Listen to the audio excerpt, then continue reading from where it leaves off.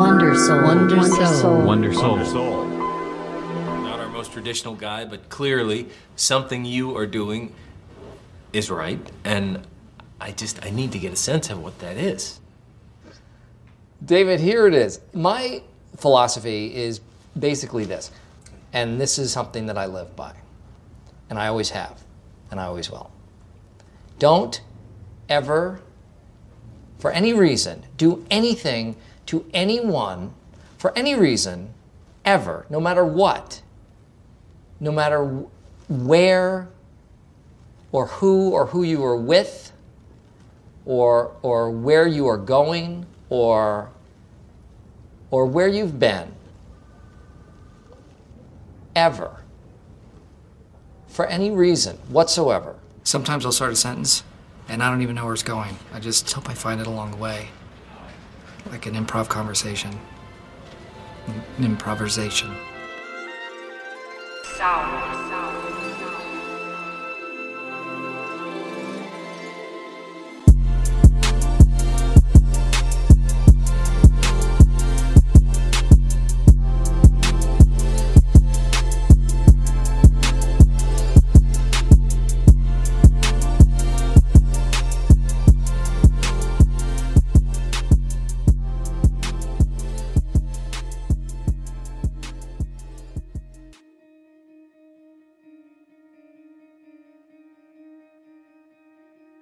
Welcome everyone to another episode of Wndrtalk. This is Wndrtalk, the series here on the podcast where I have a conversation or even an interview with some interesting people, friends, other creators, just people from all types of walks of life.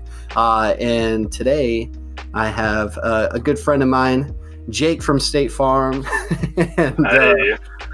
So what's up, Jake? How you doing, man? Hey, I'm doing pretty good, man. I'm glad to be on the podcast finally after hearing about it so much. I know, man. I'm sorry, dude. This has been a long time coming. We've been talking about it for like months. We have. Let's get it going. So here we are. And yeah, man, I'm just happy to have you on. And we're going to get into a bunch of different stuff. But the one thing that I really want to talk about and start off this episode with is it's got to be The Office, man. Of because course. You are probably the biggest fan of that show that I've ever met. That is true. Look, well, I don't know if I'm the biggest. I mean, you even saw the news before I did. Oh yeah. So there is some news about the Office, and I was going to ask you about that because, well, before we get into that, I guess this preface everything with some details about how you got into the show.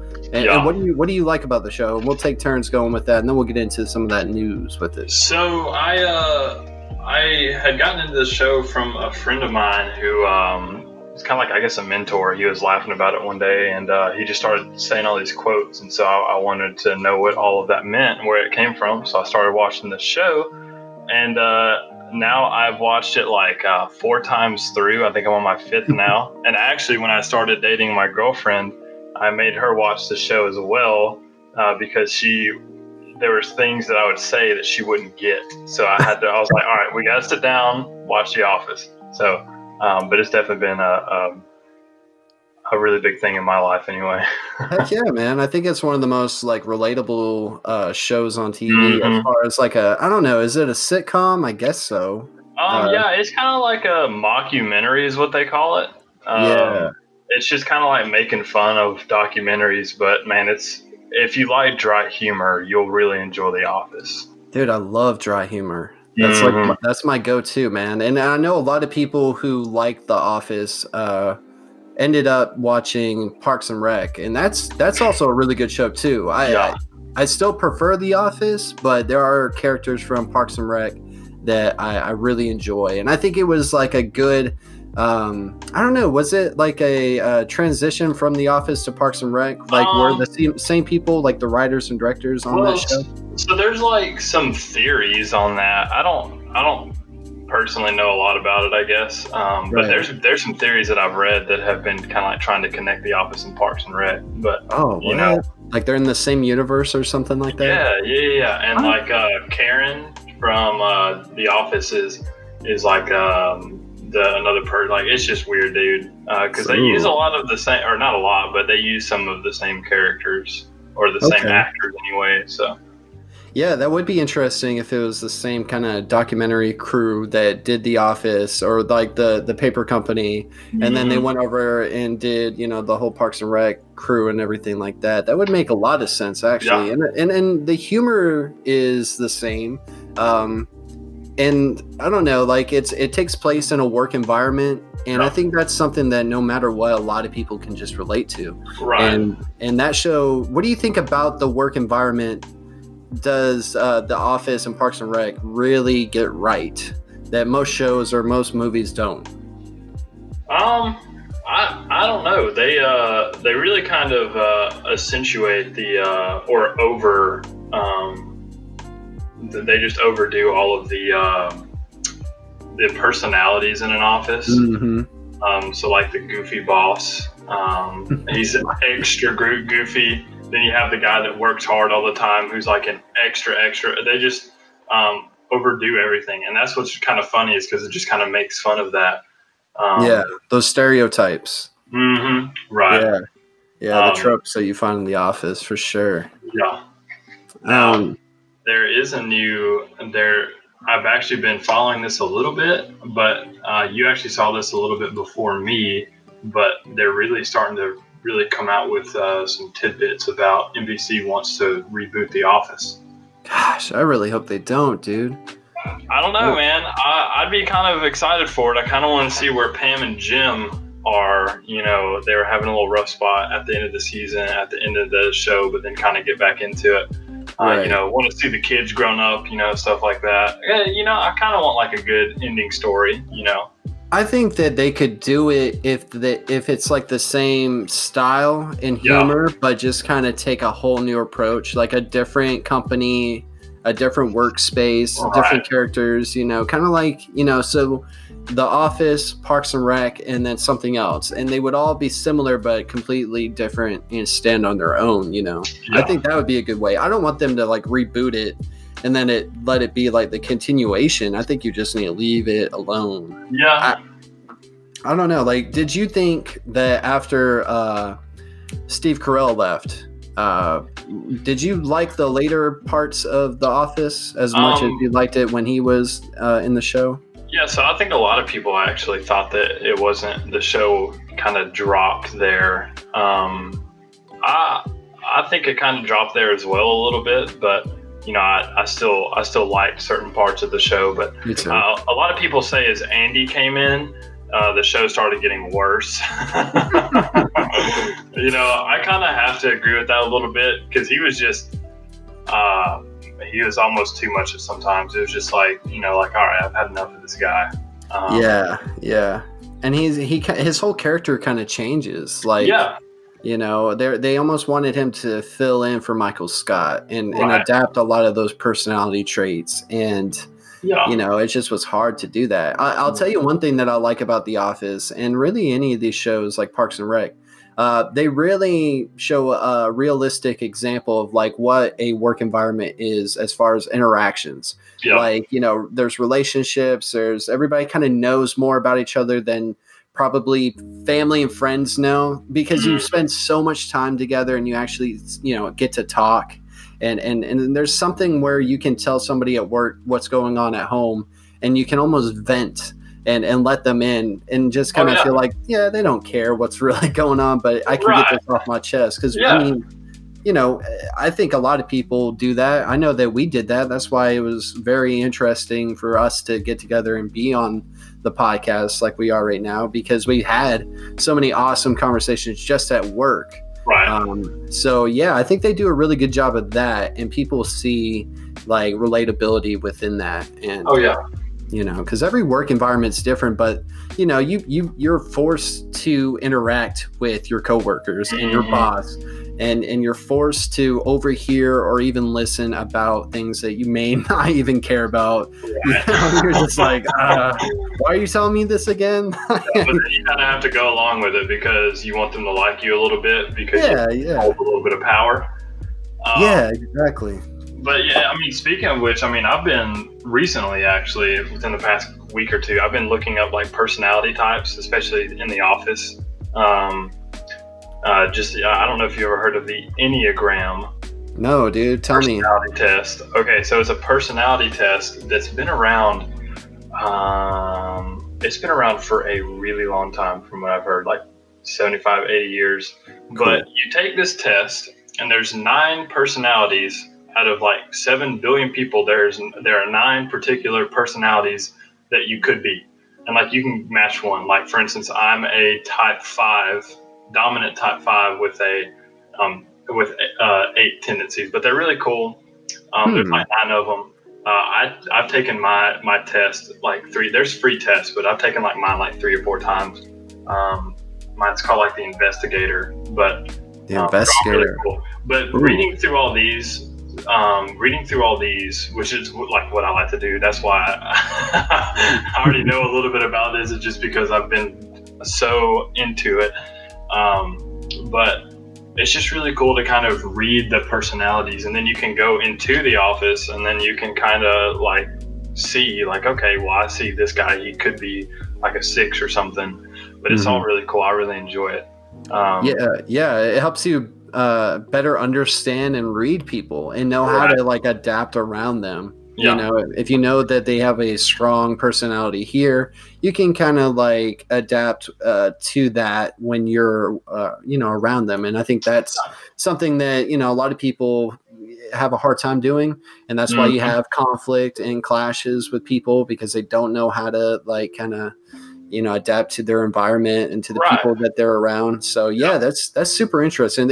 So how many personality categories or lanes did you find? Like 8 or 9, you said? So there's apparently only 9 personality types in the entire world. Whoa. Does that seem like really small?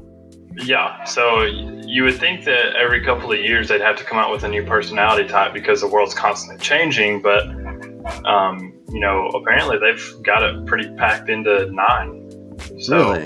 I'm gonna have to take that test, man. I really am interested. It's like Truity.com or something like that, but it's I really like that's why I got the investigator. I really just like figuring things out. So learning about my own personality was really, really interesting. Do you think it's like when you are reading about your own personality, is it any different than reading your like horoscope or your zodiac sign?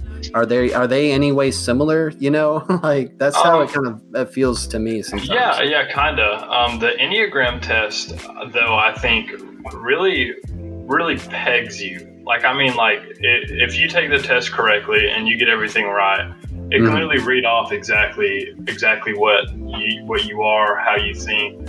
Are you more emotionally based, or are you more thinking based? Like, are you more objective or subjective based? I mean, really pegs you, and then it can tell you how you act, what's your strengths, what's your weaknesses. Like for me, the investigator, one of my strengths is that I really think things through before I do anything.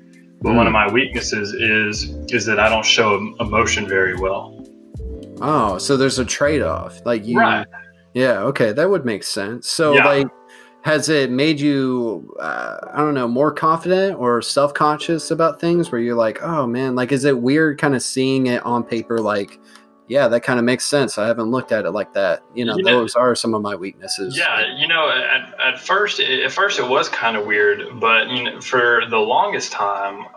Because I'm very analytical, especially of myself. I mean, a lot of people, almost everybody is kind of really hard on themselves, but like I'm really analytical towards myself. And so finally really figuring out exactly what my personality type is, I think was really, really important to me. Because it's like now I know how to react to certain things that I'm going through. Like if I'm starting to think, because another thing that the type 5 says is like when you start thinking, you get so deep in thought that it looks like you don't care because you're so it looks like you're not paying attention. Right. But really, you're just really focused and thinking. Yeah. Right. And so now it kind of gives some leeway to me, like, okay, like now I know that if this starts happening, I can now either let people know, or I can try to remind myself to, like, hey, like, this might happen, you know, because my girlfriend, many times, she'll be telling me a story, and then, or she'll just look over at me, and she'll be like, is everything okay? And I'll just be staring at the wall with no emotion. And she'll be like, you good? I'll be like, yeah, I'm just thinking. Yeah. And there's nothing wrong with that. But it's just like you said, some people are more in their head, and some people are purely emotional, and they react a lot to things, and but they're not really thinking about it. I don't think that they're really taking it in. They're just kind of reacting to it. Now, do you think that those traits, are they set in stone, or is it something that now that you're aware of it, that you could change and find yourself, like, in a couple of years taking that test again and finding yourself a different personality trait? Or do you think this is something that's like lifelong?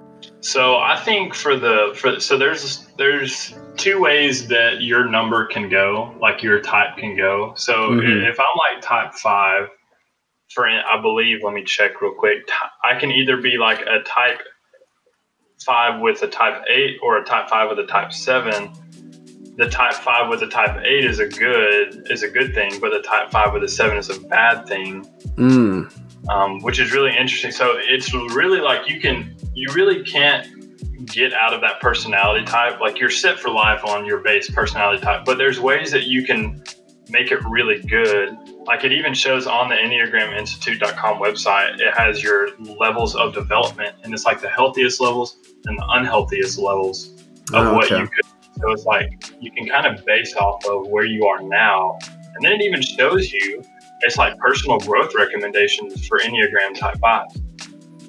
And so it gives you some tips and tricks. Yeah. So it's like this website is like a really good basis for figuring out if a lot of people are like, I don't even know what I want to do with my life or who I really am.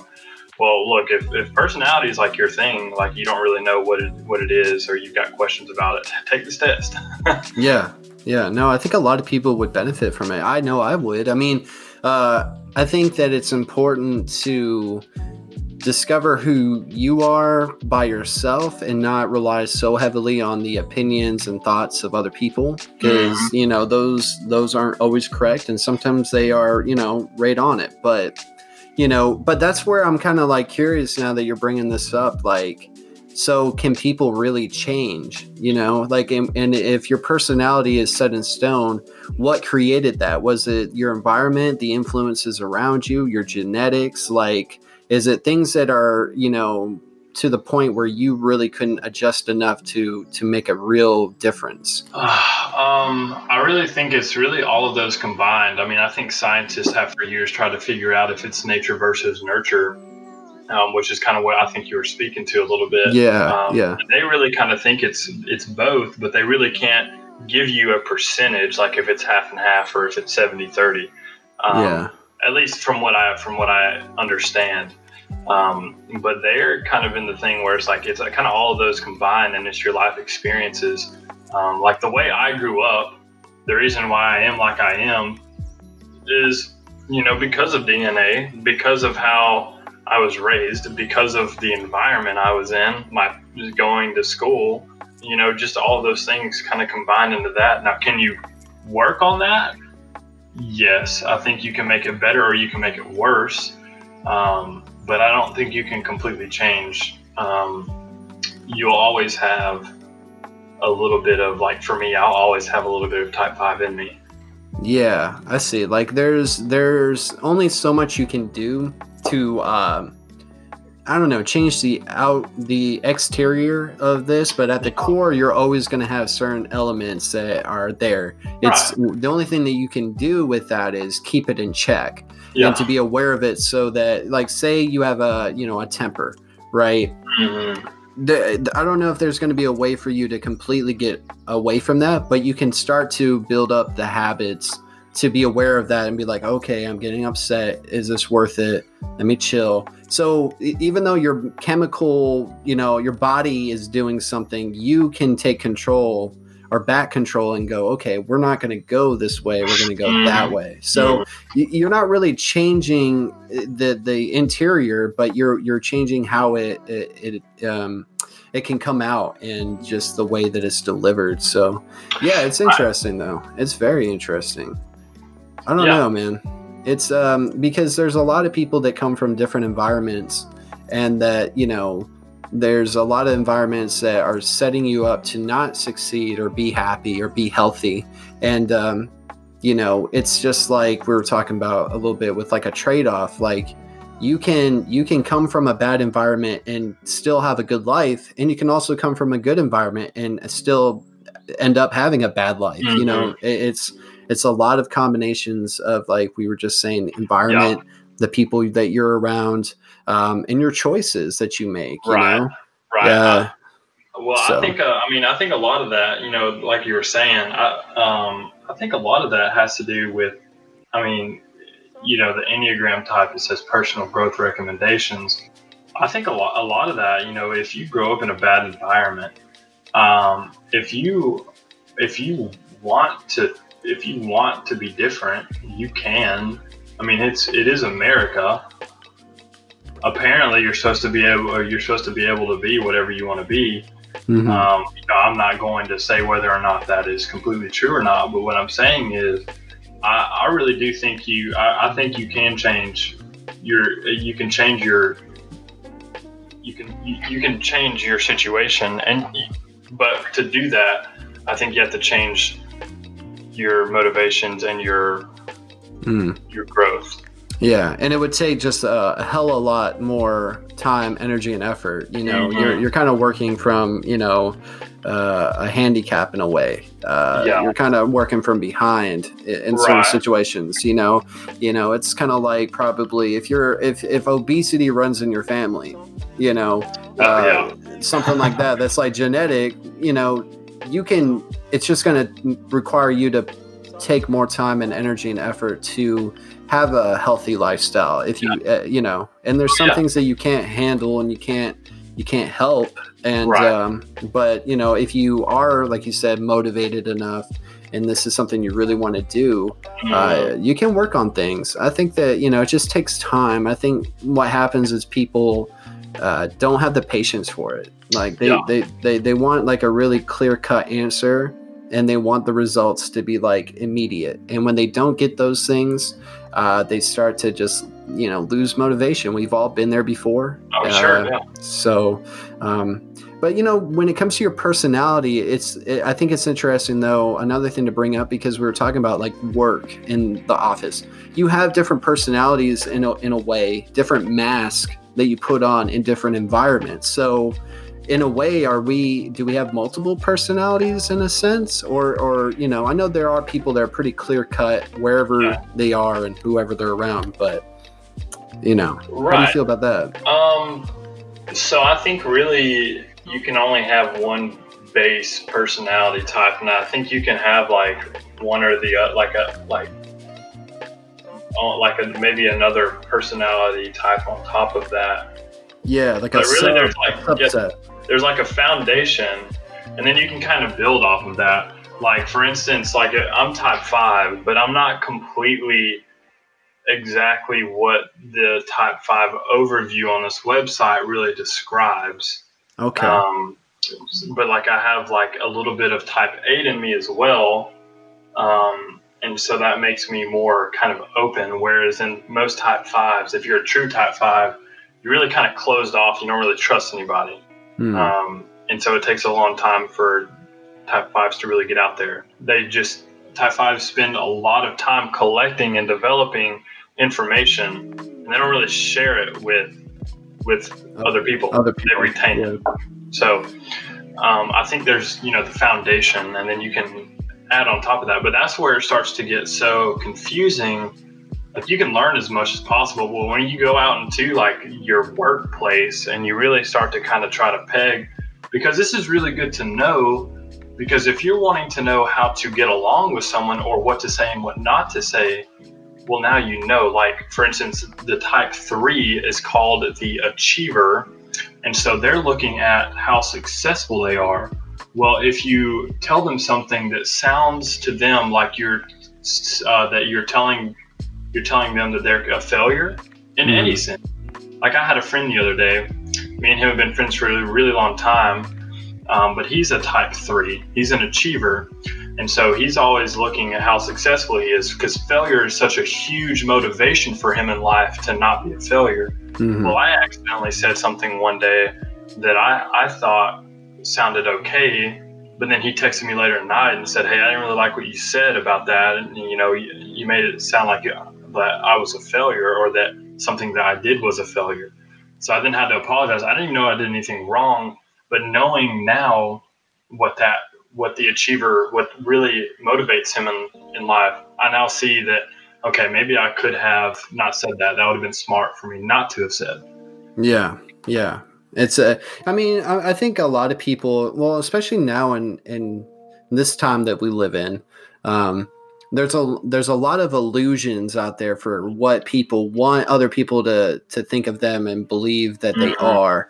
When you really get in a room together and you get to know these people, then you really get to see behind the lines of, like, okay, I know what you're aiming for, but I also see where you fall short. And that's all of us, right? Yeah. But it's also important to know what buttons not to press, and just knowing that's just who that person is. Right. Like you said, like it's really important for that friend to be successful. So like certain subjects are a little bit touchier, just like for everybody has like those things. You have strengths and you have weaknesses, and it definitely must be a good tool to use. But I wonder how that makes the world look to you, as far as like if you really get into looking at people as these like categories, you know what I'm saying? Because I think a lot of people nowadays are so influenced by multiple different cultures, different things that we're all kind of a bunch of mixed bags of ideas and beliefs, like where we play around with a lot of different ideas. We have like like you were talking about, kind of like a foundation that we stand upon. But one of the things that I've always felt was true is that a sign of intelligence is to be able to play with an idea, but not to fully commit to it and indulge in it, but to go, okay, I can see why you feel that way. Nobody wants to fail, but does it hit me like it does you? No, but that's where we're different. But there's like common ground there. So and I certainly do get what you're saying. I mean, I think I personally can really agree with that. I've been literally, I think I was working with you at the time. I literally went on the other side of the world. And literally, well, not living in the culture, but being in the culture there for about 2 or 3 weeks in Malaysia. Wow. And so we really are affected by culture. But what I think is really cool to think about is the way we are affected by culture is because of our personality types. So when I go to another culture, I'm much more drawn back, and I'm really just observing. Whereas if somebody like let's say the achiever, like we were talking about earlier, the type 3, he's going there to get something done. So he's experiencing that culture through what he does, through the things that he does, whether that's, building a new home for someone or something like that. And then you have there's different types. Like there's the helper that go and they try to help people out and give, but so the way you experience culture, I believe, or what I'm thinking right now is kind of there's a specific way you're going to, depending on your personality type. And so that's how you see, kind of like your lenses is how you see that culture is through your personality type. I was about to say, man, that's a very good point right there. Like, we all see the same things through different eyes and different perspectives. For sure. And we all come from so many different backgrounds. It's like art, right? Like, if we had a painting on the wall, everybody would look at it, but they would all either feel or think something different. Now, there would be probably some trends that were the same and common, but, you know, I think just because everybody's looking for something different from the same thing, like life. I mean, everybody wants something different out of this experience, but really we're all playing to generally the same rules and different things like that, but we're all going about it differently.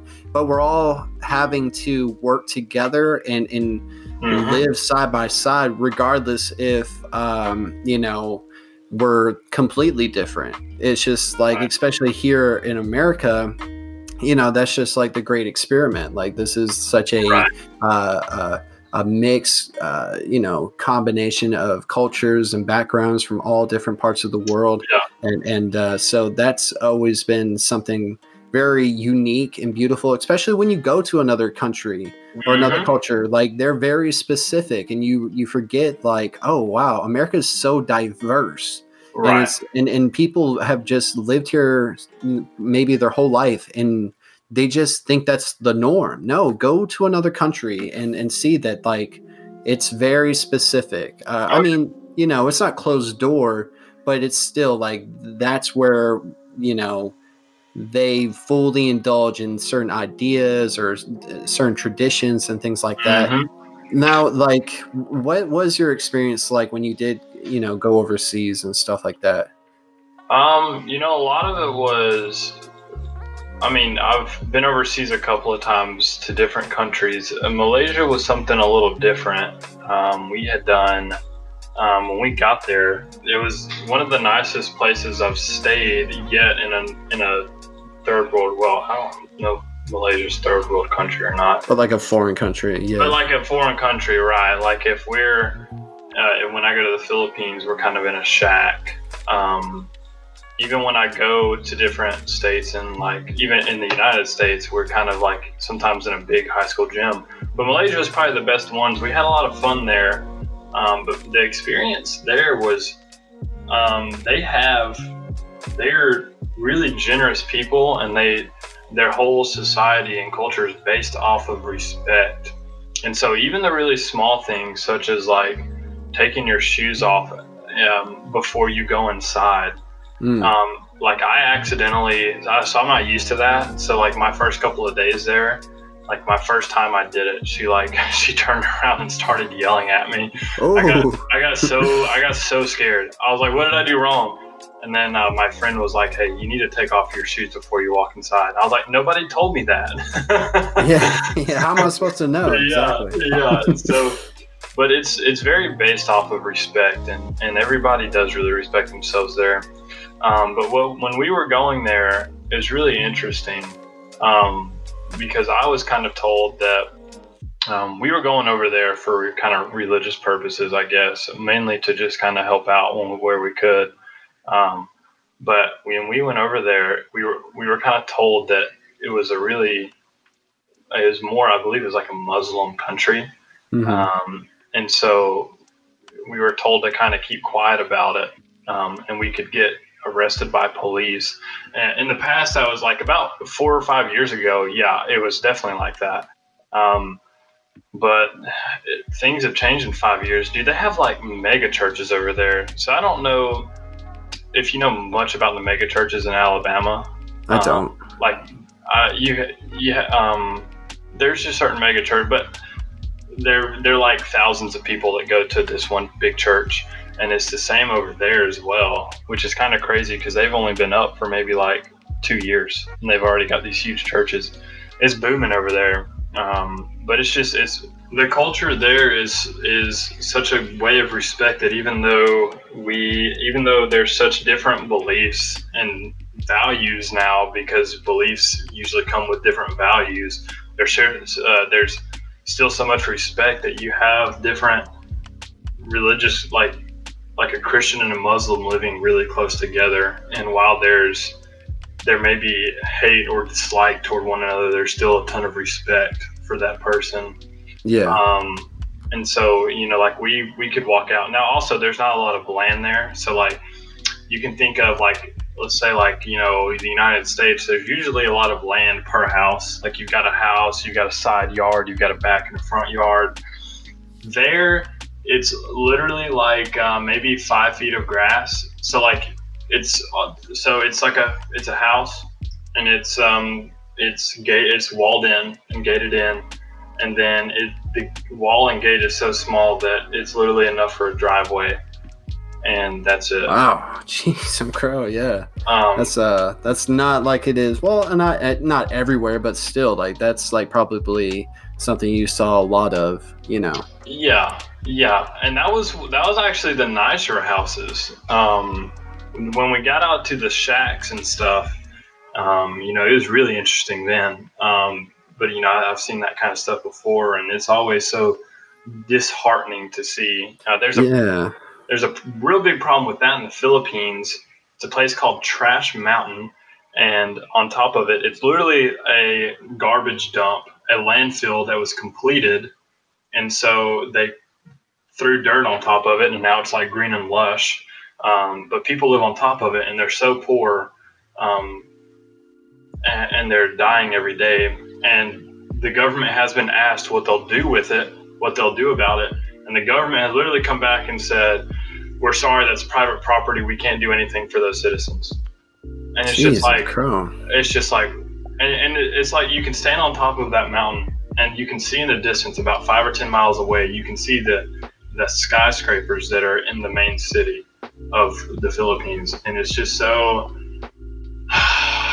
it's so disheartening. It's like, a lot of people want to help people, but we get such these, speaking of personality types, now we're heading back into that. Mm-hmm. It's like you start out wanting to do good, and then you end up, somehow, a lot of people end up just wanting success and wanting money and then that's their kind of value. And then we see the money really isn't it.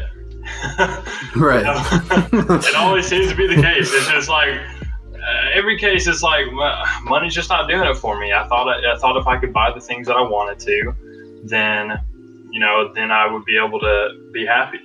And it's like I've been trying to find happiness through money. It just doesn't work. And it's like, this isn't the first time someone said something about it, but it's like this stuff keeps happening. And so these people are so selfish that it's like they don't even want to try to help. They're willing to make an excuse. Like that company doesn't even exist anymore that owns the landfill. So like that's where the problem comes in, is like you guys blame it on the company because it's private property. That company doesn't exist. It went bankrupt. And now it's just there. And no one's going to do anything about it. Exactly. And so we tried, like you can only, and it hurts so much when you can only do so much. It's like I'm only here for so long, and I only brought so much food with me, and I don't even have any medicine. And these little children that are coming up to me with scabs and scars and bloody spots with bugs in them, it's just like I can just clean you off. I got soap and some water and food, but you need medical attention. It's like I just can't do anything about it. And it's bizarre, bro. Yeah. I mean, just hearing you talking about it, and if you see what we see usually over here, like in the West, in the U.S. and stuff like that, just the different cultures and the different things, like you were saying, that people are really interested in, involved in, and it's like weird to think that that's still going on. We kind of live in our own little bubbles in our own ways, but it's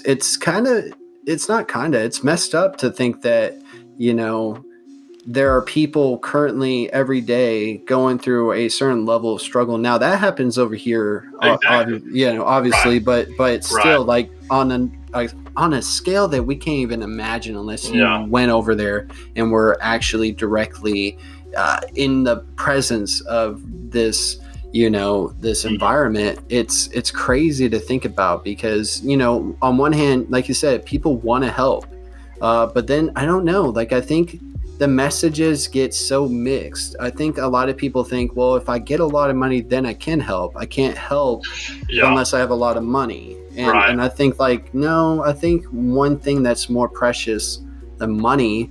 Now I'm guilty of this. Like I don't volunteer a lot of places. I don't do a lot of things like, I know that that's something that, we should all find some time within a year to do, as often as possible. But it's difficult because we're in this like rat race grind every day, and it almost makes you feel like you have to focus on yourself. But how can you focus on yourself and not be selfish? So what I think is really interesting about what you said, you're it's like you want to help, but you don't have time. That's actually become a really big problem in today's churches, is that we go on these, and I'm guilty of it.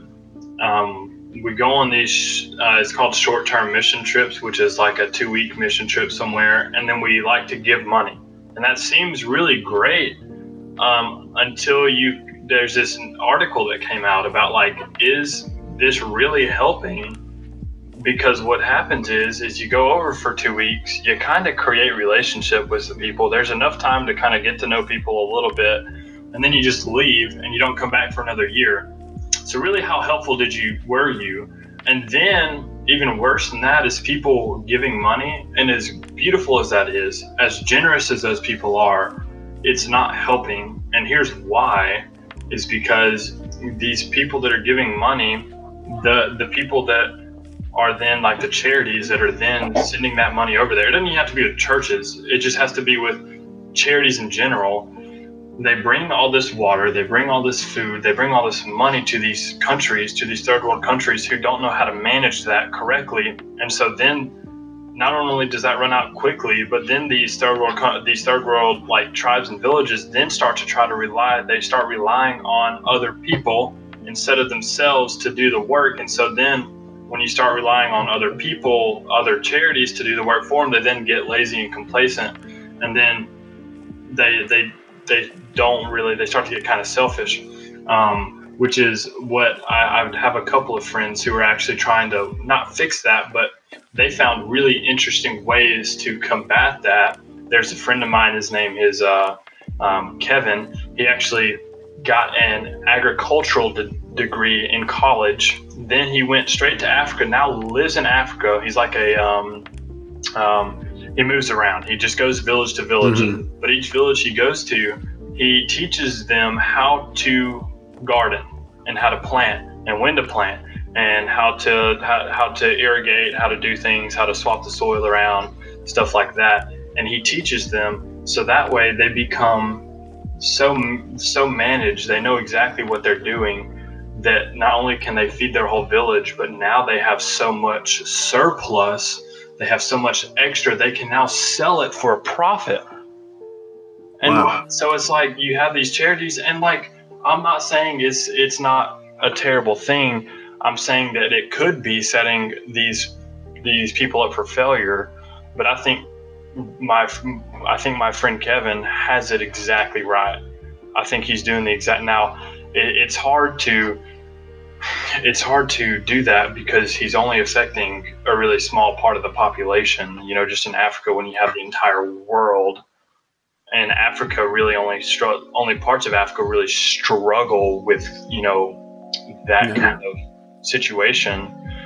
But if you really start like looking at it, I mean, I think that's really going to over time help out a lot. Yeah, dude. It's got to be something along the lines of the education. I think like teaching people, making people better prepared and aware and informed about circumstances and things that they can do to improve their quality of life is better than just handing them, teach somebody how to farm. Don't just give them food all the time. Exactly. Yeah. It's like parenting. I'm not a parent, but they always say like, don't do everything for your kids or they won't learn how to do it themselves, and that's like just human nature. You have to like, here's an example. I'm going to do it this one time. but I'm also going to show you so you can do it yourself next time. And that's where, like, you know, I love when people give to charity. I do. I think, like you were saying, like, it's such a generous thing to do, especially if you do have the finances to do it. But like, there's something about this, like, sometimes it feels like you're just throwing money down a well. Like, you're being told that at the bottom of that well, the money's collecting and it's going somewhere and it's helping people, but you're never seeing it really happen on a, I guess, like, in a way where it feels personal. Like, you know, like, I feel like some of the best examples of helping other people is when you can do it face to face, one-on-one. Like, you were talking about, like, the mega churches, right? Now, like, me and you probably differ on, like, philosophical and religious beliefs, but you know, we're both very open-minded and all that. But, like, mega churches, like, do you think more people get stuff from that because there's a lot of people around them and it creates this atmosphere, or do you think people prefer the very personal, one-on-one, almost small, tight-knit, you know, interactions? Kind of like the Bob Ross. Like, one of the things that I found out when doing that episode is, like, they were going to do, like, this log cabin setup. Instead, he wanted this, like, black backdrop, just him and the canvas and you. And it becomes a very personal thing. It feels like he's talking to you. And I can see that in churches where, you know, if there's thousands of people, the energy's there, but which one are you feeding off of? You know? So how do you feel about that? Do you think that, you know, those are beneficial, having a larger, you know, I don't know, events and just places to do stuff like that? Yeah, so I'm actually really big into just, you know, talking about that kind of stuff anyway. But for mega churches, I think for the most part, you know, I don't want to be too critical. There could be a mega church out there that's doing something good. But I think for the most part, it becomes so greedy. And it's really interesting. Now, I'm not saying that's all mega churches. I don't want to say that, but I'm saying that the ones that are close to home, Alabama, there's one in North Carolina, a couple out in California, Texas, one in New York, Texas. I mean, they're everywhere, right? And it's so interesting to look at it. And a lot of the big mega churches, so all of the small churches, if you ask them, like, hey, can we see your finances? Can we see what you pay the pastor? Can we see what he got last year? Then they'll gladly give it to you. But there's been a lot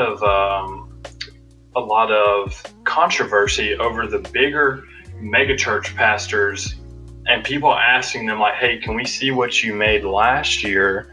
And then them saying, no, it's private. And it's like, that's sketchy. And so that's the biggest thing for me is, like, how much should pastors get paid? You know, like, and then when does it become the point where it starts to become kind of greed, and now you're just using a church as more like a business place? Yeah, because the mega churches come off as like Walmarts, and every other churches are more the mom and pop stores that, you know, kind of get overlooked because everything's at the one that has the most money, which are these bigger churches and stuff. And they probably are able to do a lot of events, reach out to a large amount of people in different communities, you know? Yeah. And it's like, you know, a lot of it, like if you walk into a mega church, it's all about production. It's all about the way it looks. And it's kind of like, you know, really, like, we have to analyze, and, you know, this is once again my kind of type coming in, and I'm not saying I'm the only one that's done this. I've got a lot of friends who we are very critical of the church, because that's what really we're called to be, is skeptical. We are skeptics. All of it. Everybody is anyway. They need to be, because it's no good for you to believe in something you've never really tested to see if it's a good thing to believe in or not. Yeah, so, I respect that. So, you know, me and my friend are really, really critical of churches, like of pastors particularly, because they're put in such a position that can be either so that they can be either really good for their goal, for the purpose that has been set before them, or they can be really bad at it. They can really put some toxicity in the church that doesn't need to be there in the first place. There's always been trouble throughout the years, throughout hundreds of years with the church, and that's because people are leading it. That's because you have humans leading it. Yeah, no, you're right. With flaws, like exactly. Yeah. And so, like, one of the things me and my friend do is, man, we're about the only people. So I go to kind of a mega church, I guess. Our particular site has like 50 people at it. That's why I enjoy it. But what we do is, man, we'll bring our Bibles in. We'll daggum sit there, and he has like his whole outline already printed off for us. And we'll just sit there and like we'll start reading what he put on the outline, and then what we have on here. And we're catching every mistake that he has, and a couple of mistakes are okay, a year. Like, I'm not saying make a mistake every Sunday, but it's like but there needs to be some accountability for pastors, for the church. And I think a lot of that is getting away in these mega churches is accountability. Yeah, because they become like a face of like a program. It's like a head coach. Right. Yeah. So it's the way I look at that is like any position of power, because power corrupts. I mean, it just honestly does. And that we all have a level of influence. You have an influence over your family and friends, just like they do over you. Now, if you are like a politician, if you're, a priest or a pastor or anything like that, or even like a content creator, like that has a lot of followers and stuff, what you put out there influences on a scale that you probably can't even really truly conceive. Right. And so if you put anything out there that's negative, toxic, misleading, false, that's going to produce ripple effects that you can't even control. And so you have to accept that with power, with leadership positions on any scale at work, if you're a supervisor, like you need to understand that even the smallest thing, like making somebody's schedule, is affecting somebody's life. People will look at their schedule and go, I got to adjust my life, the things that I want to do and the time that I want to spend to somebody else because they made it this way. Right. So it becomes like, a very, look, my favorite quote of like all time is, with great power comes great responsibility. Yep. And so with great power, you have to just understand that it's a double-edged sword. You can easily find yourself being tempted, making mistakes, fall into some kind of greedy situation, especially when money's involved, or just taking advantage of other people because you have an influence, and that's not fair, because especially at churches and even politics, people are looking for hope. People are looking for answers.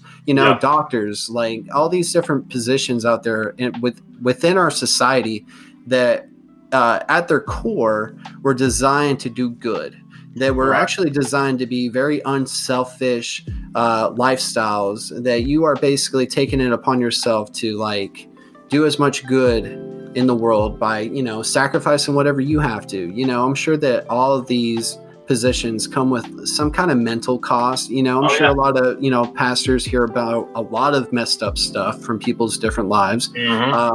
Politicians that go out on the road, they're hearing, hey, I just lost my job, my family's, different things like that, but it just, it's important to me that you always, you can follow others, but don't follow blindly. Make sure that you are keeping a level of like, okay, I'm not going to take everything you say as like law, like, So it's like, where can I listen to you, and where can I just be sure that you're telling the truth about everything that you're doing and saying and everything like that? Because that's heartbreaking. If you've ever had somebody you've looked up to disappoint you, right? I'm sure it's all happened on some kind of scale, but especially when you're dealing with something on such a deep emotional, personal level, like, Right. you know, religion or even politics. I mean, these things are so woven into our being and our motivations to carry on throughout life, and they affect us on a daily, that like we hold them so dear. And Yeah. so if there's any, you know, anything trying to disrupt that or mess that up, you know, we get defensive. But you know, it can be a tricky situation, man. Right. I don't know. To just get back on the mega churches real quick and stuff like that. Like, I don't know. I like the idea of being like in a room full of a bunch of people. It's like being at a huge concert, right? Mhm. Like, it's like, Yeah. wow, this is so many people that are here for the same reason. Yeah. But I love the intimacy of something small, like some, you know, when you're going to a concert or a church or an event or whatever, and it feels like it's a tight knit group, you know, Yeah. where you can just feel comfortable. I mean, you can feel comfortable in a room of thousands of people, I'm sure, because wow, Yeah. there's 1,000 people there or Subway just like me. But you know, I don't know, man. It's very interesting though, like the directions of different things and how they've evolved. Because man, you know, I know a lot of people.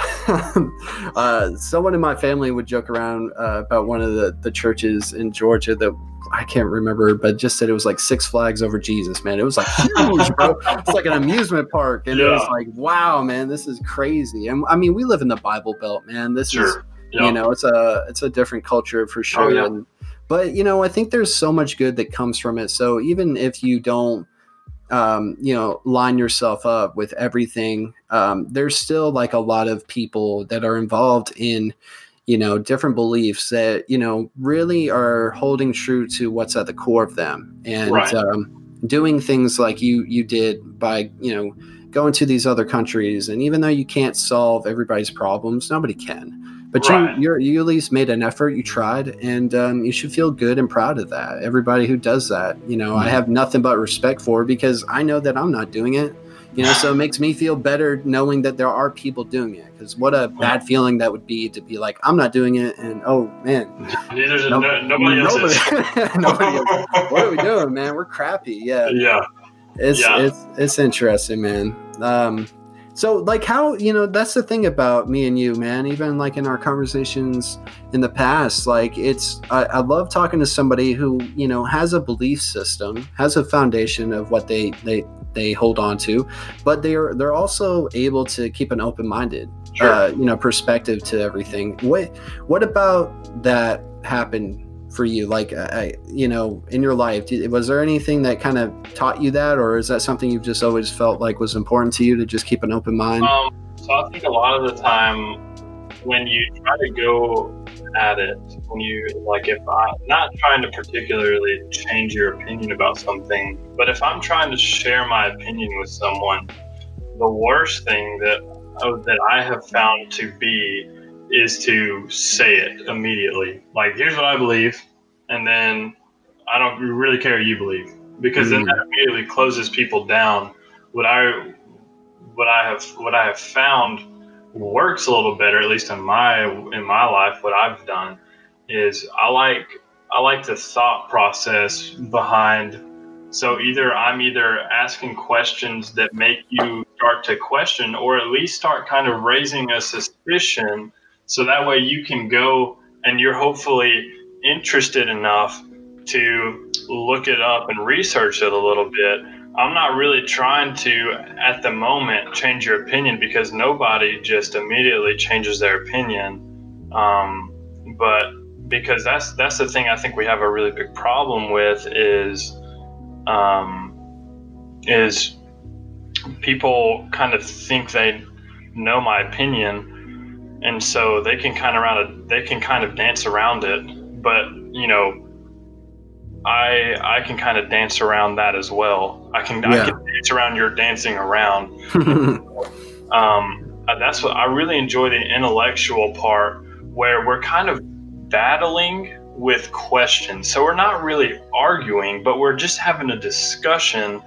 And I'm not going to force my opinion on you, but you can kind of get my opinion out of what the questions that I ask. And so we both leave the conversation enlightened with what each other, like with understanding of each other's opinions. And so that way we can go and we can think about it. Hopefully we're thinking about it, and we're either that conversation solidifies our beliefs even more, or it raises some suspicion. Right. And either way, because I'm not here to change. I'm really only going to try to change really one of your beliefs, but I'm not going to sit here and I'm not going to go through everything that I think you think is wrong or that I think you think is right, and I'm not going to battle everything.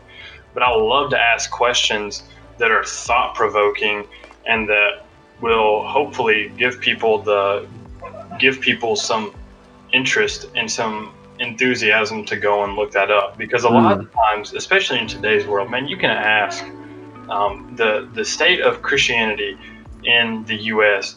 is rapidly declining. It just is. The church in the U.S. is rapidly declining. That's just what it is. That's what it's doing. And a lot of us, and because a lot of it is, we just don't have the knowledge to back it up when we really get in that situation, and when we are discussing, when we are arguing, when somebody is kind of coming at our beliefs, we don't really know what to say because we've never discussed it before. We've heard a pastor speak it, but we've never really looked into it.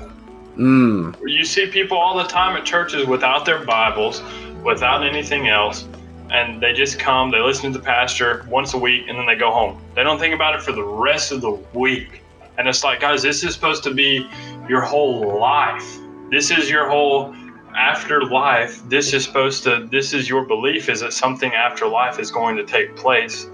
And you're not even going 100% in that. And that's all that we're asking, is that you just fully dive into that. And they won't do it, but they'll definitely call themselves Christians to make sure that they can, under the facade, that they can put a facade over themselves that is going to happen, that they are going to, that something good is going to happen when they die, pretty much.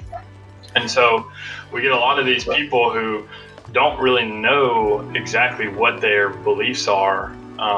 And so that's why I really like to ask more questions and to argue, because the quickest way to change the quickest way to shut someone off from you even trying to change their opinions is by telling them that they're wrong.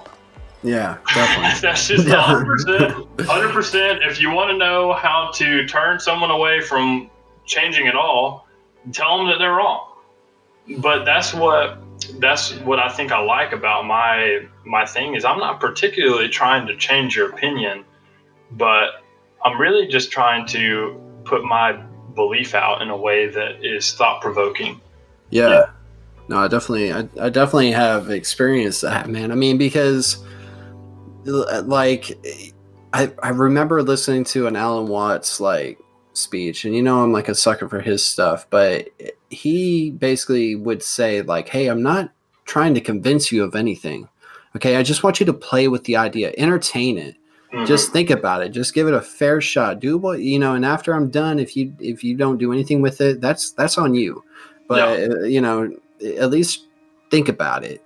And I think that that's something that a lot of people do not do. They take a lot of things from their upbringing, their environment, the things that we kind of mentioned earlier, that because your belief system affects your personality. It must. They kind of coincide. And so I think it's everybody's responsibility, whether you 110% believe you're right and there's no doubt in your mind about whatever it is that you believe. And that's not even just a religious perspective. That's just like a way of life, and different things like that. Mm-hmm. You should take it upon yourself, especially probably in your early 20s, right after high school, to really start to look into things on your own. Just question certain things, talk to people from different backgrounds and different perspectives, and gauge your belief system. Do you believe what you believe only because you were told, like, this is what it is? Like, you're this political party, this is your religion, and this is this. You know, okay, cool. I know it takes a lot of work, man. I mean, and if that's your core, like, it can be earth-shattering to have grown up your whole life going it this way, and then come to the conclusion that to you, you know, you would prefer to go this way, or this is more attractive. Whether it's right or wrong, I feel like, at this point, as long as you're not hurting people, I think it's just like, do your own thing, whatever makes you happy. That's kind of where I stand on certain things. But you have people that either are blindly going with something, and then they are the first to be like the loudest person in the room to defend or attack somebody. And it's like, hold up, like you said, like, why have you even had this discussion? Or are you just acting off of emotion? Like, you're just reacting, Exactly. Like, it's like sports fans. It becomes kind of like a fandom perspective than it does like a true honest belief. And I think it's important, though. I think you should people should take more time because you have the access, the information's out there. I mean, you're definitely going to find one article that says that's in favor of this and one that's against it, but that's where you as an individual have the freedom, luckily, if you're in certain places in the world, to make up your own mind. At least you're not somewhere where they're like, this is how it is. If you dare question it, or even if we lived in another time in history, where things were just so like, this is how it is. It's a little overwhelming. It can be a little overstimulating because there are so many different ideas and ways of looking at life. But, hey, what works for you works for you. And as long as you're happy, but you have the freedom to plant those seeds and to have those conversations. And as long as you approach them correctly, like I think that you do, and a couple other individuals I know, like shout out to Jared. He's somebody I met at a university that you go to. And right off the bat, man, one of the most open-minded people I've met, but was like one of the few people in my life that I've met that was really strong in their belief. Like, they knew what they believed in, but they wouldn't turn their face or their eyes to anybody else. They would listen to you. They would talk to you. And I think that's a beautiful thing, man, because that is what, it's all about, is sharing these experiences and talking about these things so that we can better understand each other. Even if I don't, at the end of the day, sign up for your team, right? Or as long now I have a better understanding of why you go for that team. And you're just like, cool. So, it kind of clears the air, clears any kind of negative, thoughts or misconceptions that you might have like, oh, I thought that, this and that. It's like, no, man, let me clear this elephant. Let me get this out of here, man. But it's cool, man. I think that's very, well, you were talking about your personality type, man. Like, I think do you consider yourself like somebody who overthinks or just thinks a lot? And what's like really the difference? So actually the really cool thing with the Enneagram, website is it actually can tell you the levels of development, like I was talking about earlier, like the unhealthy and the healthy. Like the unhealthier levels, you do overthink things.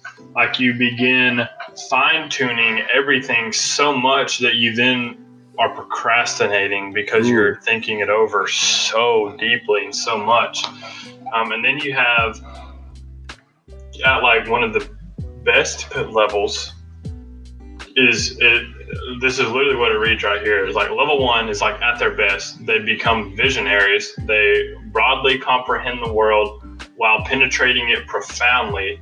They're open-minded. They take things in whole in their true context.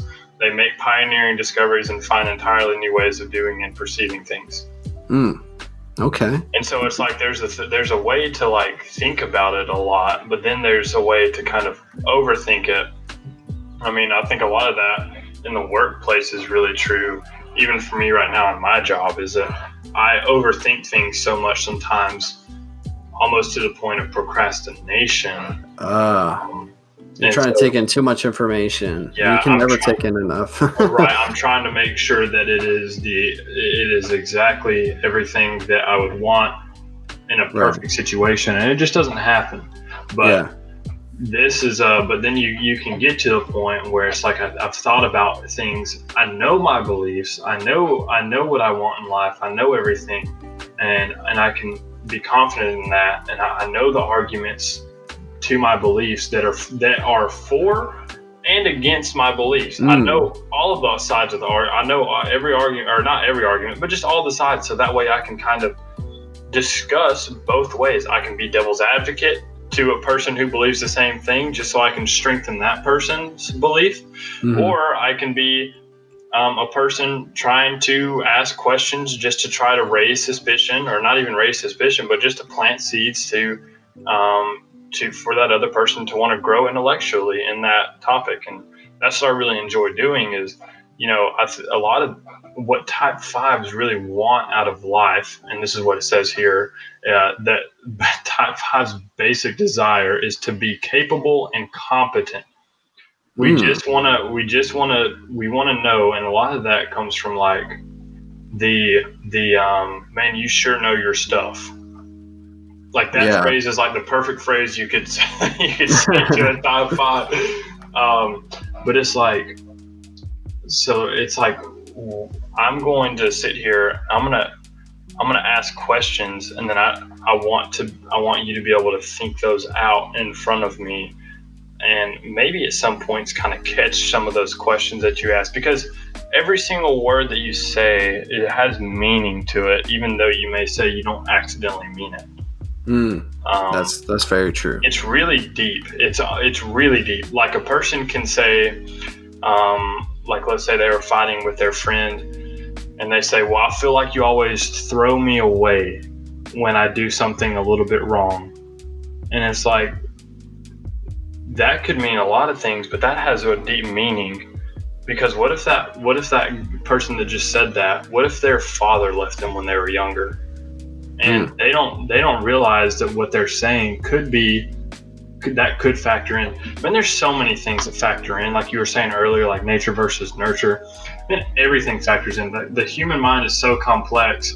After thousands of years of being of humans being on Earth, it's crazy to think about. Well, at least for the recorded times anyway. Right. It's so crazy to think about how we don't even understand the human body completely yet. Yeah, dude. I mean, there's so many things I want to say now. I wrote some things down. So when you were talking about like the trade-off of like kind of overthinking, like I think that's like with people who have like a deep imagination. Like you can think of some really cool, awesome, beautiful things, but on the other end of the spectrum, you could probably be somebody who comes up with like the worst case scenario, and that could freak you out, so there's beauty, and then there's like horror in all in the same thing. Talking about challenging beliefs and stuff like that, I think that's super important, bro, because you can't stay comfortable forever. Even when you think you got it figured out, that doesn't guarantee you a pass the rest of your life to never have to step out of your comfort zone. And if you're not challenging yourself in your beliefs, then you're going to get caught off guard, and you're not going to be prepared, and you might actually take a hit, like a low blow to your, and your confidence might go down, and it's just like, it's good to surround yourself with people that feel the same way as you, that generally vibe and have the same sort of beliefs, but that doesn't mean that you shy away from everybody else. I think it's just like there's good balance there, that you can still be a member of like society and interact with so many different beliefs and cultures and backgrounds, and still know who you are and understand who somebody else is without having to be away from them. Because some people are worried about like the influence like of other people. Like we have an impact on each other. Our words, like you said, have an impact on each other. And like you were talking about, like a text message, man, like our society right now, we have to overanalyze and overthink everything. That's because so true. I mean, because it used to be like you said something to me, and if you were mad, I would know, because usually we would be face to face, body language, tone in the voice. If you send me a text, unless you hit me with some emojis or some things, there's so much. There's like this Key and Peele skit where they're texting each other, and it's just they're completely reading it all wrong. Yeah, and I feel like since we interact so much through like a text, through like social media and stuff like that, that we are left with asking more questions. Yeah. And trying to really think about things like, oh, did you mean come over, like in a yeah, come over, or did you mean like yeah, come over? Like there's always two ways to think about things, and that's why I think people are more anxious and filled with a little bit more anxiety about things, and like social anxiety. I think it can really like have that effect. We have a lot of information out there, but then there's a lot more things to question and try to analyze. And if you are a thinker, you can find yourself, in dangerous territory sometimes. Mm-hmm. Yeah. But we were talking about environments and things like that. Now, this is where I wanted to ask you something. As far as like zodiac stuff, do you think when you're born has an effect on who you are in your personality? I think that's really interesting to even try to process, because there's so many events and time restricted things. I mean, even such as holidays and growing up. If your birthday is like, or if you're born near Christmas, I mean, just really small things like that, which are so out of the way that you'd never really think about it, that would have an impact. But maybe later in life, your love language is receiving gifts because your birthday was so close to December that's when you got the most presents, kind of thing. It's just really interesting to think about, because it really is a small stuff, and then over time we think that the small stuff doesn't matter, but it really adds up. Yeah. And that's the thing that I've been looking at as well, is like over time the small stuff really adds up to really big. But doing those kind of things. Now, I'm not super familiar with zodiac. Yeah, like the zodiac signs, like Libra and stuff like that. I'm a Libra, but you know how they have these descriptions and people read into horoscopes, but it just makes sense if where you're born and when you're born, because like if me and you, who we are right now, were born in the 70s, how different would we be if we were born in the 80s? So when we are born has an effect on the kind of person we are, like the kind of things that are okay and normal at that time. Over time we've realized that some things aren't, some things are now, and some, so things are constantly changing. So I guess like throughout a year, if you're born in the winter, there's certain personality things that people say. If you're born in the summer, and if you look up, they're pretty vague. But you'll be surprised, kind of like with this personality test, where there are certain things that I don't know if it's you wanting to believe it or just finding some kind of relatability. Like, I think I am kind of patient. It says Libras are patient or something. I don't know. I just made that up, but I think that must play a factor in who you become. Yeah. Because if you like surveyed all these people that were born on your birthday, how identical would you and those other people be? Because you had the same birthday. I don't know. That would be interesting. Yeah, and then to even see how that kind of intertwines with how your personality, even like your DNA, is put together. Yes. Because that has a really big thing with it too. I think nurture is a lot of it. But nature I think is a really big part of it too, and there's no percentage yet, at least from what I've seen, which I haven't checked on it in a while. But Well, was it you or somebody else that was watching it, like a something about twins that were like separated at birth, and then like certain similarities with twins, and even if they didn't grow up in the same household, how like they had similar experiences or personalities and different things like that.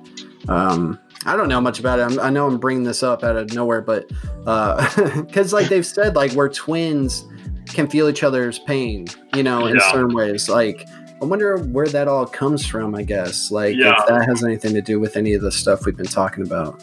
So I think that's really interesting too. Even with like a single mother and her child, how the mother can feel the child's pain, and then also getting on the same, I like to call them wavelengths on the brain. Like if you spend time with a person long enough, you kind of start thinking about something at the same time the other person does. Ooh. And that's what's really interesting, is like, because we are creatures of habit. And so what's really interesting, not that all those things are kind of the connection, but I think there is 1,000% that there is a connection with each other, with each other, especially if we spend enough time together. Yes. Even with like a husband and wife, or like a mother and a child, you just get these weird instances where you're thinking about the same thing, and you just do it, and then it's just like the other person's like, wow, I was just thinking exactly about, like, I was just thinking exactly that, like I was about to go do it.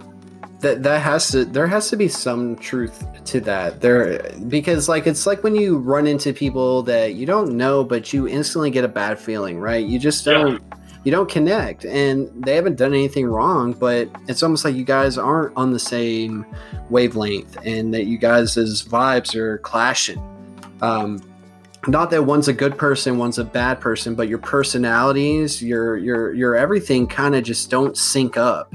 Right. And it's almost like you're bound to disagree and have conflict with that individual. Now you can probably work it out, I'm sure, but we've all been in those situations where we've just met someone and it's like, I don't know much about this person, but I already have like kind of a weird feeling. Like we don't jive together. Yeah. It's definitely, I think, true that, because we don't know much about ourselves, bro. Like that's the fun thing about the time that we live in, is that now we have this abundance of information, access to multiple belief systems and religions and philosophies and things. And now you can really just not try to, I like to look at it like, you don't have to like go through and try to narrow it down, select one. But now that you're able to have these different, completely different things they would usually stand on their own, almost fuse together or interact, and you can get brand new perspectives. Like you can kind of see like this whole new wave of thinking, and that's kind of a mixture of multiple different already known ideologies and stuff like that. But I kind of forgot where I was going with that, man. But yeah. But it is interesting, man. Just the fact that we are born in the time where a lot of people say that we were born too late to explore the planet, right? So we weren't in those times, but we were born too early to the point where we weren't out there doing some Star Trek or Star Wars type stuff where we were out there exploring space. Right. So what are we trying to explore? This is the time that we explore each other and ourselves. Like you said, about understanding the brain, understanding each other's cultures and backgrounds and what makes people who they are. I was watching this, I don't know if you've seen it yet. First season's pretty good. Mindhunter on Netflix. Yes. Bro, like that is a whole show basically about them trying to figure out like what makes a killer. Like, are there things about them that show signs that are common, that we can start to prevent those, killers from actually being killers. And so that's interesting, because as much as we want to think that we're all very unique and different, there's so many things that are the same and that connect us more, good and bad, honestly. I mean, there's always going to be greed out there. There's always going to be things like that unfortunately exist. I think that the world and the life that we live is all about balance. On one hand, you got a bunch of good things going on, but you also have a lot of bad things going on. And I don't think there's ever going to be a time, hopefully, where one outweighs the other. I mean, if all good things are happening, that's great. You know, but I don't want all bad things happening, like the apocalypse, you know, like that would suck. But you know, all these people that want to, you know, the zombie apocalypse to happen. I'm like, come on, man. You know, like that wouldn't be that cool. If you had a friend turn into a zombie and you're like, oh, sorry, Billy, I'm going to have to take you out, man. You know, it's just like, nobody wants all that craziness. Going on a tangent, man. But it's very interesting. And that's why I like having these kind of conversations, man, because it takes, I think, a special kind of person to, one, be honest with themselves, the good and the bad and the ugly, right? To know like who they are and what good attributes they carry with them, but also know the things that they need to work on, and the things that they totally, if they could and if they can, get away from. But you know, but they're able to be honest with themselves and then ask people different questions that aren't just so easy. It's hard to really contemplate like what makes us who we are. Why are we doing what we do? What motivates us? What you know, what is our purpose here in a grand scheme of things? Because like you were saying, as far as personalities, we all have our own motivations as far as what we want to accomplish while we're alive and here. And, you know, whether that's setting up for a longer afterlife, or whether that's like, hey, I believe that, you know, once you're out of this world, you're done. You know, what does that do? Does that mean that you don't care, or does that mean that you need to do as much as you can possibly, you know? So I think it kind of be a juggling effect, man. But I think it's so interesting that you're so in tune with that and so open-minded to different possibilities, man. You know, not many people these days can look at somebody and see different things that it's like, yeah, we probably disagree on that. And it's not even really a disagreement. It's more of just like, this is what I vibe with. This is what you vibe with. But now more than ever, we need to have more conversations with people that don't actually 110% believe everything we believe or think the way that we think. Because, you know, we need to understand each other before we can even understand ourselves in some ways. Yeah. So. Oh, yeah. Sorry, I ranted there for a minute. Go ahead, dude. That's fine. No, I agree. I think it's super important that we ask questions. I mean, you know, as a type 5 personality, that's one of the most important things to me, is that we can ask questions, but a lot of the times we just don't know the right question to ask, or we just don't even we don't find enough time to think about it in a world that is we now find ourselves so busy, which I kind of feel like is maybe even a little bit of a facade for ourselves, to not really as an excuse, but kind of as an excuse, is to not really look up or really study. I mean, we have time for other things, but it's really like what's important. Like we've got time for, you know, a job, which is, you know, it's important. We've got time for going to hang out with friends, going to work out, going to eat, and doing other stuff, you know, listening to music, stuff like that. But are we using our time wisely enough? And, you know, even I'm guilty of that. But it's like we have, and it's there's a book called The Slight Edge, which is really good. If you want to look into that, but it's like every little piece of your day is super important. And what the slight edge is, it's that little bit of extra, that little bit of, man, I really just want to go and I just want to relax, but I'm going to stay here and I'm going to do this a little bit extra. I'm going to do this one little thing extra. I'm going to go for 5 minutes extra today, and I'm going to get the job done, but a little bit better each day. And over time, that slight edge, that little bit extra that you're doing every day, and it really adds up in the end. And so that's what I've been really trying to work on, is how can I use my time in the most effective manner, so where I can find time to relax, because relaxation is really important, because you're not going to do as well if you don't relax. And that's a really big thing that I've been struggling with, is like, just chill out. Yeah, watch some Office, man. Chill, dude. Yeah.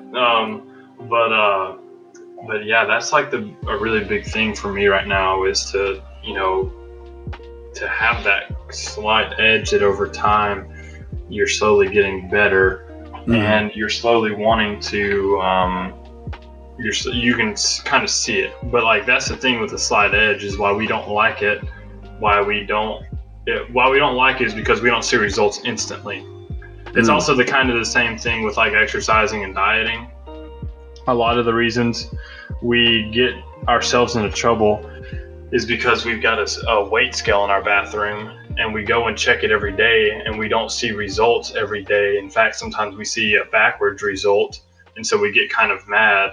And so we tend to quit when we don't see good results. So that's what we want. That's what right now our culture is kind of turned toward, is I want to see the results now. I want them now. I don't want to have to wait. I want them now. I want to not have to put in that much time. I just want them now. I don't want to work super hard for it, and then on the off chance that it may not get and may not even happen.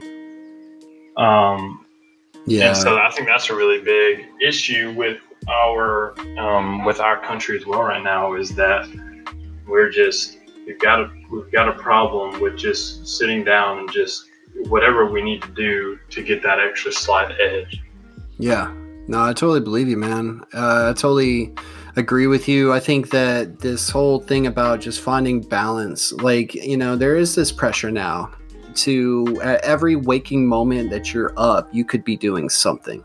Like you said earlier, like being on the toilet, man, you could listen to a podcast. Why aren't you listening to a podcast? Yeah. Why aren't you watching a video, texting that person back? Like, it's hard. We've become really addicted to multitasking. That now single things don't satisfy us anymore. Like, our phones are not just a phone anymore. It's a multiple purpose device. I mean, our days now, like, there's a difference between being busy and being productive. Just because you're doing a lot of things doesn't mean that you're being productive.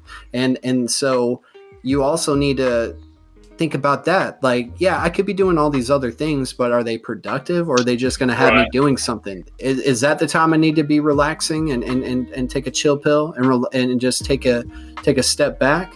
Because, I mean, there's a pressure, I think. Like, there's always somebody telling you, man, there's this new show. Man, there's always new every day. It happens so fast that you don't even get a chance. Like, we are the human guinea pigs to this time and age that we live in, because of the amount of information. I don't know if people were always like that. I know anything suffers with patience. Patience is a thing that we all try to work on. But now that we are so used to things happening quickly and at a pace that is just like, wow, I wish that, my paycheck would get here that fast. I wish all these things, like different results, like you said. And so we find ourselves maybe looking for shortcuts, taking any way to get those results as quick as possible, and it makes us frustrated. And we start to think of people that are where we want to be, or whatever it may be, and we just think that just happened for them. But we forget that no, really anything in life worth having, relationships, success by any means or scale, takes time, and it's not always going to be easy, and it's not always going to be this uphill, you're improving each and every time. That's the goal. But like you said, you're going to have setbacks. You're going to have days that you get on the scale and you look at it and you're like, dang, I actually gained a pound today. What the hell? But that shouldn't discourage you, because it's a long battle. I love, I think it was Steve Jobs or somebody, it's like, stay hungry and stay patient. Like, stay wanting it. Have that same fuel to do whatever it is you want to do in life. But also just remind yourself that, you got to have the patience for it, because it's going to happen when you want it. It might happen next week, or it might happen next year, or it may not happen at all. And I know a lot of things like that are scary to our day and age, as far as like not having this security. Like, well, if I'm going to invest money and time into this relationship or into this career, like I better see results. I better get what I'm looking for. And you're not promised anything, you know? And so it's very interesting though. And not many people, I think, take the time to look at like, wow, even though we're still relatively young and everything, so much has changed since we were just like kids to now as we become adults and things like that. The day and age that we live in is like completely different, even though some of the things look the same. Like it's affecting us. And I don't think people are, and there's some good things, definitely. A lot of people are connecting on a scale that you would have never been able to achieve prior to like the internet, prior to like the technology that we have. But you know, like we've mentioned in this episode already, there's trade-offs. Like it's not all good, and hopefully it's not all bad. There's definitely those things, but but yeah, dude, I feel you on that, man. Like, you know, people talk about burnout, and that happens just in life. I don't care what you do. If you can have a burnout from a person in a relationship. You could be like, look, we've been spending too much time together. I love you, but you know, we need to just take, you know, some distance here. And it's not anything personal. It's just like, you know, need to change the pace here.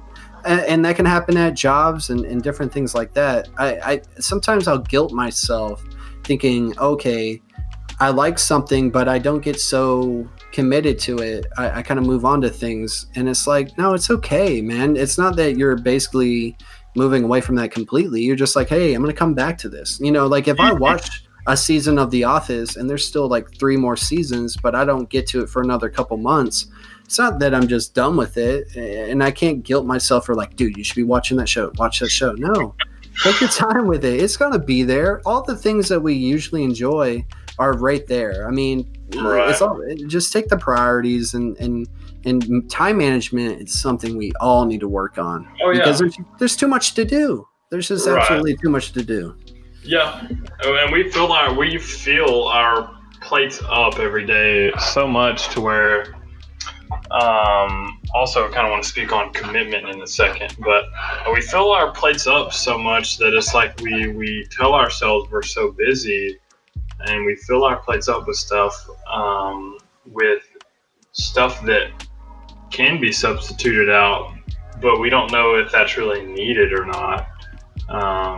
And so we have our priorities, I think, a little bit wrong. So sometimes, but I think a really big thing today that I've really seen is the change in commitment. If you ask somebody to do something, they will most likely, most of the time, from the people that are a little bit younger than me, most of the time they will say, maybe, let me look. And then they will usually wait until the day of. And if they can't find anything better to do, not saying that what I wanted to do wasn't good, but they want to wait because they're afraid that they're going to miss something better.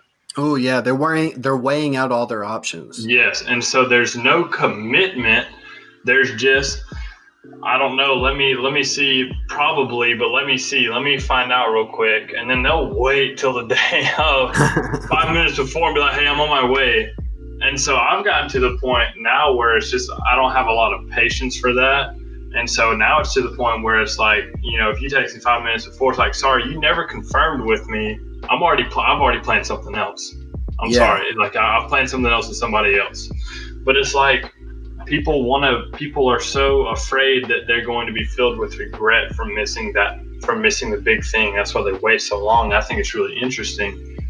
Because it's like so does it fall into that whole fear of missing out? FOMO and stuff? Yeah. Oh yeah. The fear of missing out for sure. Because it's so we're so, I think now it's really just, our society is really experience based, and we're just in it for the experience and for what we can get out of it. I think a lot of the younger generation is Yeah, and every day though, man, like it's almost like been programmed into us that there's always going to be something new. So what you might want to do today, something might come up tomorrow that Right. you're like, no, I actually want to do that more, or that attracts me more. Yeah. Yeah, it's because we give each other mixed messages, right? Like you can live in the moment, but you can also like plan for the future, and you can still make commitments to people and things and still enjoy the moment. That's not what it means. Not living moment to moment means just truly appreciating everything that's going on around you, but not just waiting to live moment to moment. You can plan ahead moments, and then when you get to those moments, enjoy them, right? Yeah. And it's like, hey, you can believe in yourself and be confident in yourself, but don't be a selfish person. Don't be a cocky person. Like there's too much of a good thing. Like there are certain things that we've been teaching or spreading to each other. Like, hey, you can do anything you put your mind to. Yes, you can, but make sure it's something good and harmful to others. Make sure that it's something that you actually want to do, not that somebody else either has told you that that's what you want to do or has like convinced you. Like really do some soul searching and figure out what you want to do, and don't let other people's opinions and doubts like derail you from whatever you want to do. It's like, yeah, man, I think commitments, because I have a couple of friends that are like that. I think we all do, that are just you're like, hey, you want to do this weekend?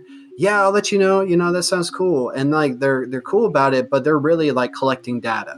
Yeah. It's like kind of like we were talking about earlier. I mean, I know I overanalyze and overthink from time to time. So sometimes I'll be on the other side of that fence where it's like somebody hits me up. Now I look at this list and I go, okay, I'm going to do this and this today. I'm going to tell these people this, do this, another, and you kind of start managing your days like that. I don't know where that really comes from, but it's true in relationships. So a lot of people are more like, I can get certain satisfactions without going through a committed relationship, and what if I, do date you and we do get married or something like that. We come from the generations of a lot of divorces and a lot of failed commitments and a lot of things like that. Nobody wants to quit what they start. I think that's something we really try to, most of us try to stay on track with. Is like, if I start something, I'm going to finish it. If I commit to something, you're only as good as your word. And, so you'll build that reputation, man. It happens pretty quick too. Well, that's really interesting. I'm glad you brought that up. But like, the good news is that divorce is actually going down. The divorce rates are going down. The bad news is the reason for that is because more people aren't getting married. They're just cohabiting and not getting married. So now, my beliefs on that are different, or are, what the Bible Belt would normally think of. But I think it's super interesting that a lot of the times we want the experiences without the commitment. And so that way, if it ever turns south, we can get out. And that's not just talking about relationships, but that's talking about a lot of stuff. Like jobs, going places, doing things. I mean, we're just worried that it's not what we would want.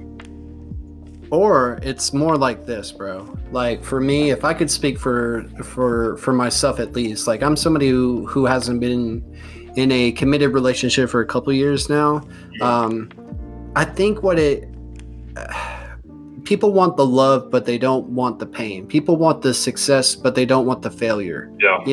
And you're not guaranteed any of those things. And there's always going to be the risk that you get into a committed relationship, you spend 2 years getting to know somebody, spending time, working your life around them, and then, something happens and y'all break up. And nothing's worse than losing invested time. You can lose money, you're going to make more money. You don't get time back. So when you give time to people, whether that's friends, family, relationships, or even time to like things that you do, like we were mentioning just a minute ago, like what you want to do in your day, your hobbies, your job. Those things are so important because it's the only currency in this world that I feel like you're not guaranteed the amount that you have, and you're not going to get any more. So how you spend it and what you do with that is at the utmost of importance in this life. And when it comes to commitments to people are so, like we were just talking about, moment to moment. Like maybe they really like you today, but tomorrow they might be like, you know what, that one thing that you do really irks me. I don't think. Yeah, you know, and so there's a fear in that. Like people want to be rich and famous, but they're afraid that, you know, what if they're not as good as they thought they were at that sport, or they're not the best singer. And so like people like the idea of certain things, and in their head, that relationship, or you see somebody walk by and you like, oh yeah, you know, that would be awesome to date that person, maybe off of just like exterior, but you know, the idea comes into your head, and also the fact of like, you know, I would love to do this with my life, but what if it doesn't work out? You know, what if I fall right flat on my face and I embarrass myself? And that's where the fear of failure. I think the Siri is going off. Hold on, dude. What the heck? I thought I heard something. I was like, that's interesting. Wow. I wonder what that is. Siri's tapping into the podcast.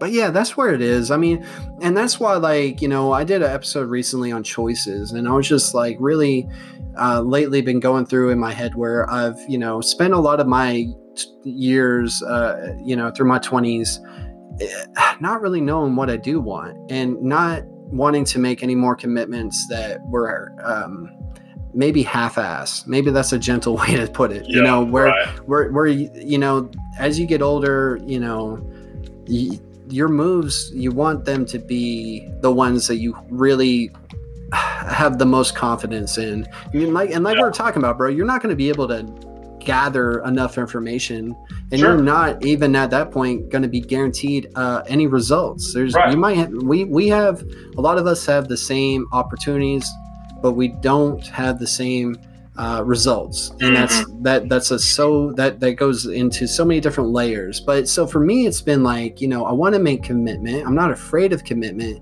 I'm afraid of making the wrong commitment. I'm afraid of regret, like we were talking about earlier. Like, you know, if I do make plans with this person and, you know, like I just don't feel like it the next day, I don't want them to get mad at me. It's nothing personal. So it's almost like there's a freedom of just winging it. And plus we, and I'll end my little tangent here, but we're so used to getting things when we want it, exactly when we want it. You know, there's no more waiting. You know, I want to watch a movie, screw it. I'm going to go to a Redbox. I'm going to stream it. You know, I don't have to wait on anybody. I don't have to wait for it to come on Monday night at 7 p.m. No, there's no more of that. So we without even noticing it, I think we take those same outlooks and apply them to everything else. Like, I want to hang out with Jake when I want to hang out with Jake, and whether it fits into his schedule or if he feels like hanging out, that's when I want to hang out. And tomorrow I might not want to hang out with Jake, but he might. And you know, so you know, we find ourselves kind of in that tug of war where it's really hard to find people on the same page. Like, you know, we're kind of all individuals trying to satisfy certain needs, you know, within this life. And we're not always going to want the same things at the same time. You know? Yeah. And I think that's the real beauty of life, is that, you know, when you do find those people, like, you do have to commit, but it's a good thing when you do commit, and it is beneficial for both of you. But I think the way, so when you're talking about kind of expectations for or like the regret of a choice and what it could bring on if it is a wrong choice, I've lived most of my life. I think the way I choose is really weird. Maybe not weird, but to me it's interesting. Unique. Because the people that I've talked to have always said, like, why do you not have any real regrets? And I'm like, well, I do have regrets about certain decisions that I've made, but a lot of the really big decisions that I've made haven't really been decisions. They've just been kind of like, well, this is my next move for life. Like when I decided to move to Montgomery, it really wasn't a decision. My friend literally was like, "Hey, I'm moving to Montgomery. It'd be really cool if you could come there." Well, at the time, I was at a 2-year college. I had just finished my 2-year degree at my 2-year college. So I was like, well, I need to go somewhere else. And I live in a small town. So I was like, well, there's nowhere here for me to go. And the small town doesn't really have what I need at the moment. So it's not really like a decision. It was more like an opportunity is really how I view my decisions. And it's like, will that opportunity help me, or will it really just make things worse off? So for decision making, I really kind of see it as opportunities, and not really choices. And then I go into those opportunities with I'm a really kind of low expectation guy. I think I set low expectations. I like to be surprised, and I like to be like, I'm like, okay, well, I'm glad I didn't expect really good things from this, or I like to be pleasantly surprised. I don't like to be let down. Nobody does, yeah. Because out of my very minimal emotion, I'd rather not be a negative emotion. True. So like that's the way that I kind of, and even talking with my girlfriend and how she makes decisions, she's got some anxiety, just like a lot of people do, about making decisions. And so I've been trying to talk through her with that, but she's very open about that. And a lot of it is she's just afraid she's going to make the wrong decision. And so a lot of it is just like, you can put as much thought into it.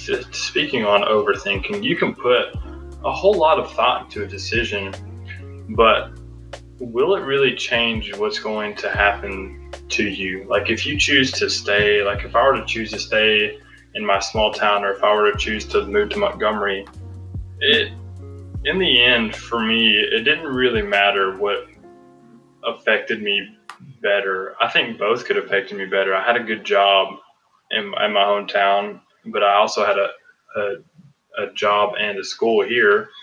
So it's just interesting. It's like you can weigh the pros and cons all day, but really it's like, what's the next adventure?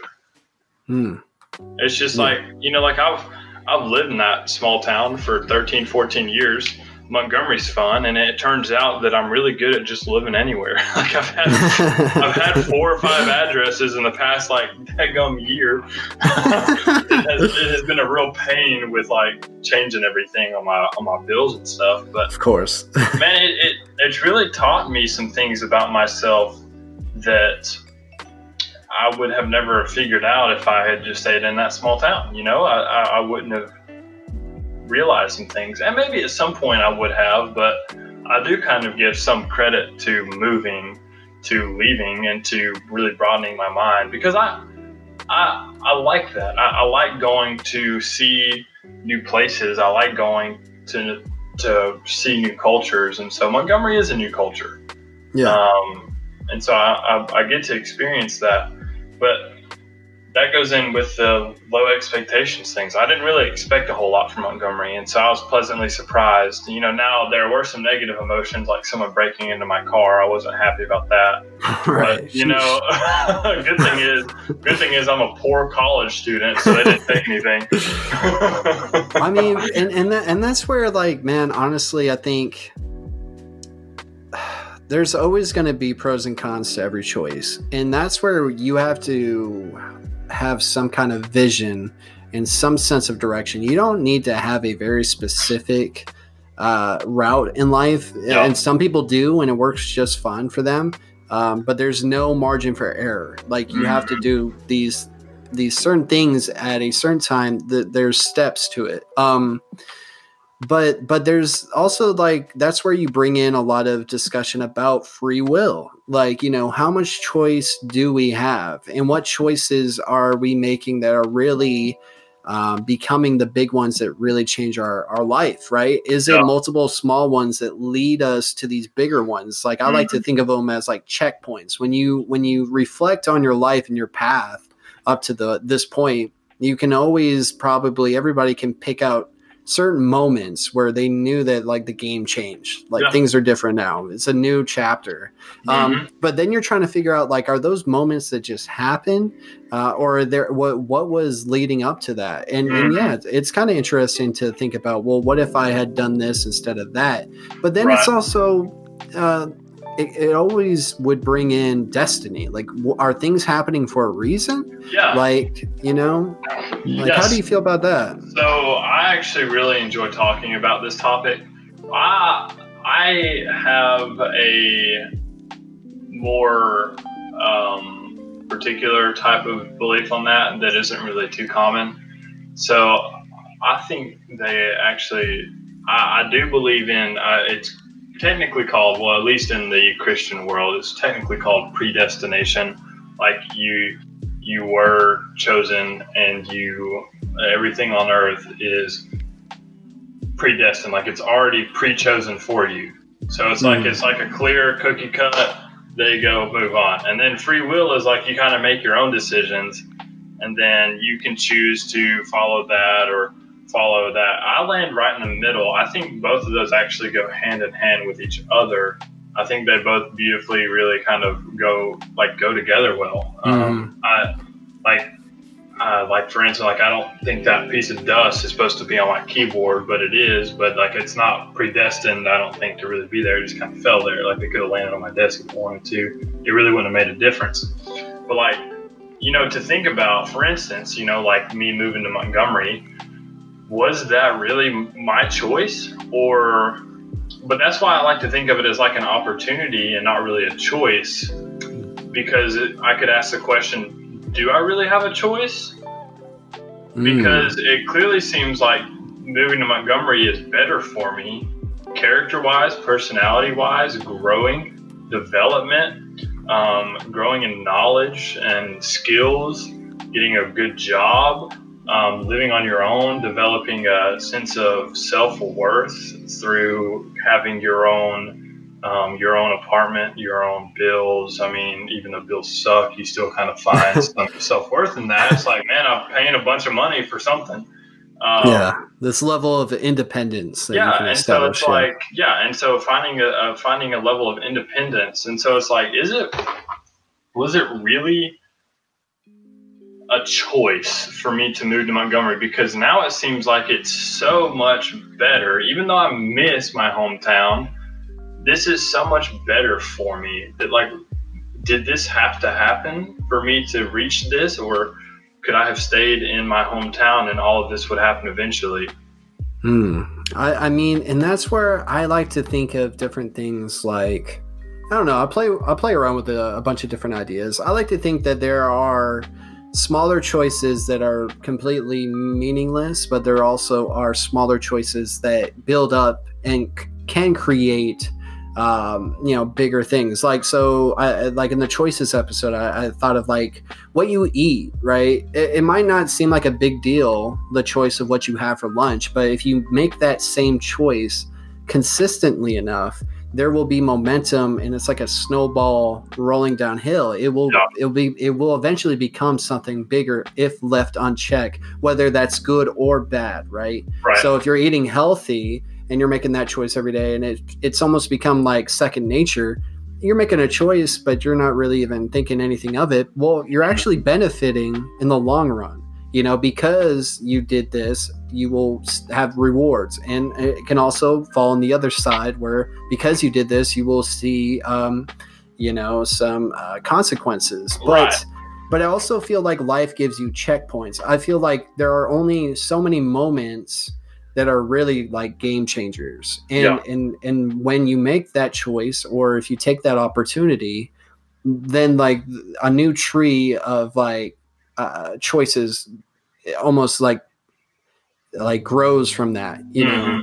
But I think that's why it's important to have a vision, because if you go, okay, believe in yourself, I can be whatever I want to. Okay, I want to be this. So now I have a goal, I have a vision. So now I can't help but to look at my life as a sequence of events that are leading me to a certain particular destination, you know? So I have to, like Steve Jobs did this Stanford speech where he says you can't connect the dots, without looking back. You got to look back, and then you can go, oh, well, if so and so didn't break up with me, I wouldn't have found my, my true love, or whatever you want to, if I didn't get fired from that job, I wouldn't have found, this opportunity doing this actual job that I really enjoy, and all these things. Like, that's why I find it interesting when things go wrong, when bad things happen in our lives, and we have choices to make there. That's why I think it's important it's really about perspective. Oh, yeah. Because somebody moving somewhere, that can be the best thing to happen to them, or the worst, really. And you're not really sure until you look back and you go, okay, it's been a year, what's good and what's bad. Let me evaluate the situation. Right. But you have to find somewhere in that, because I don't know, man. I think it can be an ego thing, because we want to feel like we're making the right choices. And then when things are going right, I think most people like to believe, well, it's because I'm just so damn smart, man. I got this whole life thing figured out. Of course, I'm wealthy and successful. I did all the right things. But I think if you really sit down with people that are honest, they're going to tell you more stories about, when I made the mistakes, when I made the wrong choices, but I was able to learn from them. I was able to adapt to them, and I was able to steer myself, because if you don't have that kind of awareness, things are just going to happen to life, and you're just going to react to life. Or you can do things that are going to, I think, like anything, will affect life. You have an impact. Like Steve Jobs, I keep bringing him up, but he has a lot of cool things where he talks about one of the best things about as you go through life is when you realize that when you poke the world will poke back. Like when you realize that everything around us was not built by people no smarter than you and I, and that you can do whatever you want to do. And if you put out good things, more than likely good things will come back to you in some way. And if you don't give up, then you will see results, whatever those results may be for you that you're looking for. So I don't know. I think that we all have common destinations and goals. We want to be happy, successful, doing what we like to do around the people we like to be around. And the goal is to navigate in our own specific way through this game of life and trying to make, the right moves and the right decisions. And we're not always going to do that, but we will eventually if we learn from mistakes, and if we learn from okay, I made this choice. It's not a mistake, but I actually now know that I don't want that anymore. I want to actually do this. It's just constantly learning and being able to adapt. So taking in information, but the right information and stuff like that. So yeah. It's wild, man. I mean, it's definitely interesting to think about why we are the way we are, and what things that we do have an impact. I think that's something we all have in common. In whatever scale, large or small, we want to make an impact. Even if it's on our own life. If we want to be thrown into the world and make something good out of it that benefits us, and hopefully more than just our own, benefit. But it's just the road to get there. There's no real map. You have certain people and things from the past and currently, and people that are going to share wisdom and share experiences and knowledge that they've found, because you can't do it by yourself. You need people around you, whether that's friends, family, a partner of some sort, just somebody and people around you that are going to be honest with you, that are going to help you when you're down, root you on when you're up and stuff, and not feel any kind of way, not take things personal like that. And so it's fun having these conversations, because even though we come from two different walks of life, our sharing our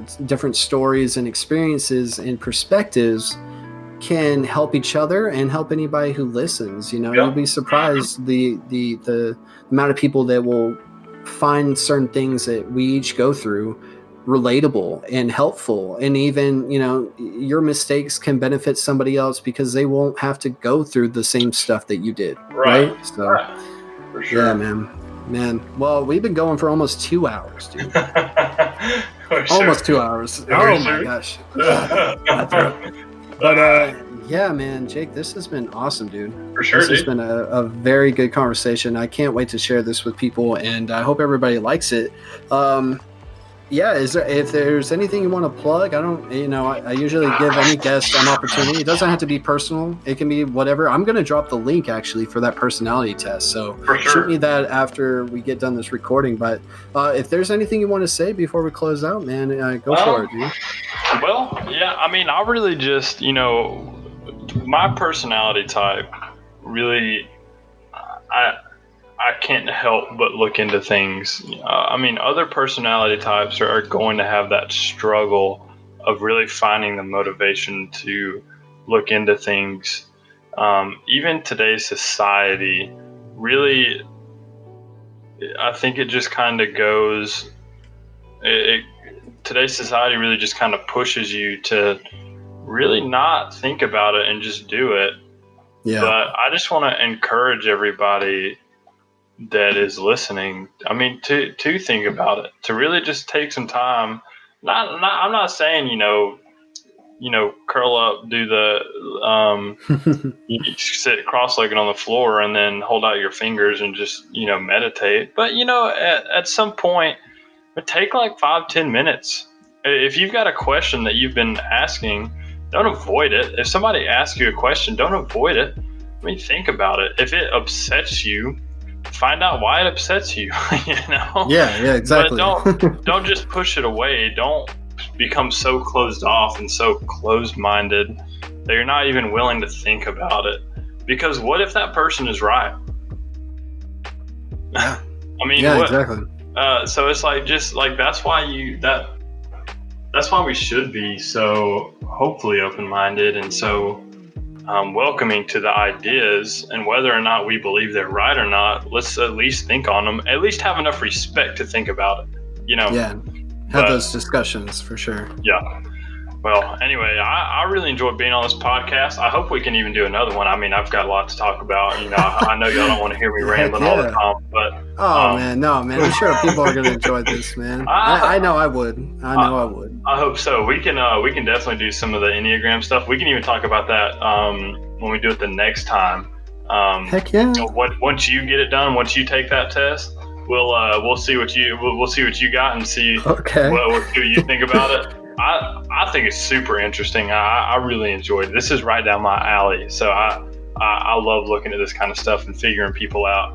But yeah, I hope this has been useful to someone, or at least kind of at least if not for a good laugh. These people are these guys are a bunch of little jokes. Hey, I don't care. Yeah, we started at the office and then we got into like some real deep life stuff, man. I thought we were just talking about the office, and now we're talking about personality traits and the meaning of life and choices and destiny. Yeah. So it's great, man, because I mean, honestly, man, that's human interaction, bro. That's conversation. And if you sit down undistracted and you sit down one-on-one with somebody or even a group, you'll usually get such a all over the place, really a really good and informational conversation that I hope a lot of people can at least find some entertainment or enjoyment or relatability with it, because that's the whole point of these. I think these are just really cool, man. So I really would like to have you on the podcast again, man. Whenever we can get that done, we'll do it. And for sure. Thank you, man. Thank you for giving me your time tonight, man. I know it's kind of getting late here and we're both working and doing stuff, but I do appreciate all of your support, man, and just being a good friend and just sitting down and having this conversation, man. So thank you. Man. Yeah, thank you for the opportunity, man. Yeah, like you said, it was hard getting everything together, but we finally did it, and I appreciate the opportunity. And of course. Hope we can definitely do it again. Oh, we will, man. So everybody who's listening, I hope you guys enjoyed this conversation. I know we went a little bit over the usual time mark, but I mean, hey, when it's good, it's good, and we're not going to stop it just because. Other than that, though, thank you again, Jake. Thank you for everybody listening. Thank you for all your guys' support, and I hope you guys tune into the next episode of Wndrtalk. Thank you for listening to Wndrtalk. Connect with the podcast through social media. Follow us on Twitter and Instagram. Search Wndrsoul. If you enjoyed this episode, please share, rate, and review. You can find us on YouTube and Twitch. We appreciate your support. Wndrsoul hopes you have yourself a good day.